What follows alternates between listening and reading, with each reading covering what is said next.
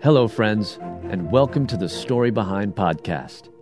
This is the show for people who love hearing a good story and who believe the world could use more positivity. We're the team behind God Updates and GodTube, and we hope these weekly short stories will brighten your day.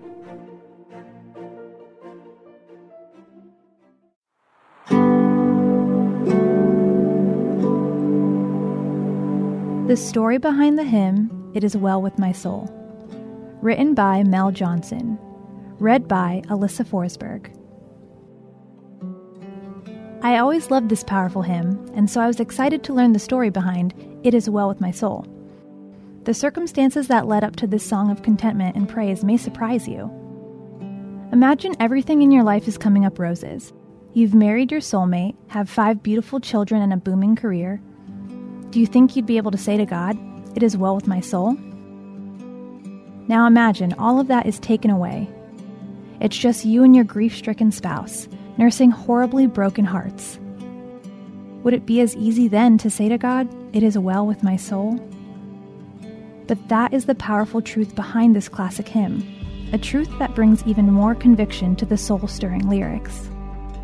This incredible story of faith belongs to Horatio Gates Spafford. Much like Job, he placed his trust in God during his life's prosperity, but also during its calamities. A devout Christian who'd immersed himself in Scripture, many years of his life were joyous. He was a prominent Chicago lawyer whose business was thriving. Horatio owned several properties throughout the city. He and his beloved wife had 4 beautiful daughters and 1 son. Life was more than good. It was blessed. But faith, no matter how great, does not spare us from adversity.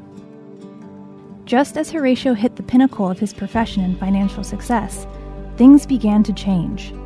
It began with the tragic loss of their son. Not long thereafter, the Great Chicago Fire destroyed nearly every real estate investment Horatio owned. Just a few years later, in 1873, Horatio decided to treat his wife and daughters to a much-needed escape from the turmoil. He sent them on a boat trip to Europe, with plans to join them shortly after wrapping up some business in Chicago. Just a few days later, he received a dreadful telegram from his wife. Saved alone. It bore the excruciating news that the family's ship had wrecked and all 4 of his daughters had perished. In 1873, Horatio was on his way to meet his heartbroken wife, passing over the same sea that just claimed the lives of his remaining children. It was then that he put his pen to paper and the timeless hymn was born. When peace like a river attendeth my way, when sorrows like a sea billows roll, whatever my lot thou hast taught me to say, it is well with my soul. It's incredible to think such encouraging and uplifting words were born from the depths of such unimaginable sorrow. It's an example of truly inspiring faith and trust in the Lord, and it goes to show the power our God has to overcome even the darkest times of our earthly life.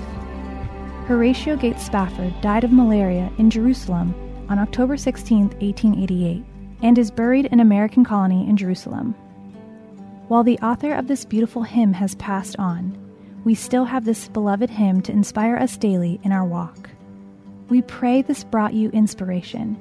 Be sure to share this story with others who could use a reminder that our God will see us through any storm. Thank you so much for listening to the Story Behind podcast. We're really glad you joined us for this week's story. To see photos and videos that may have been referenced in this episode, check out the links below in our show notes. And if you enjoyed what you heard today, subscribe to our podcast and please tell a friend about us. We'd also love it if you'd rate us and leave us a review on iTunes. It really does help more people find us. The Story Behind is a Salem Web Network production.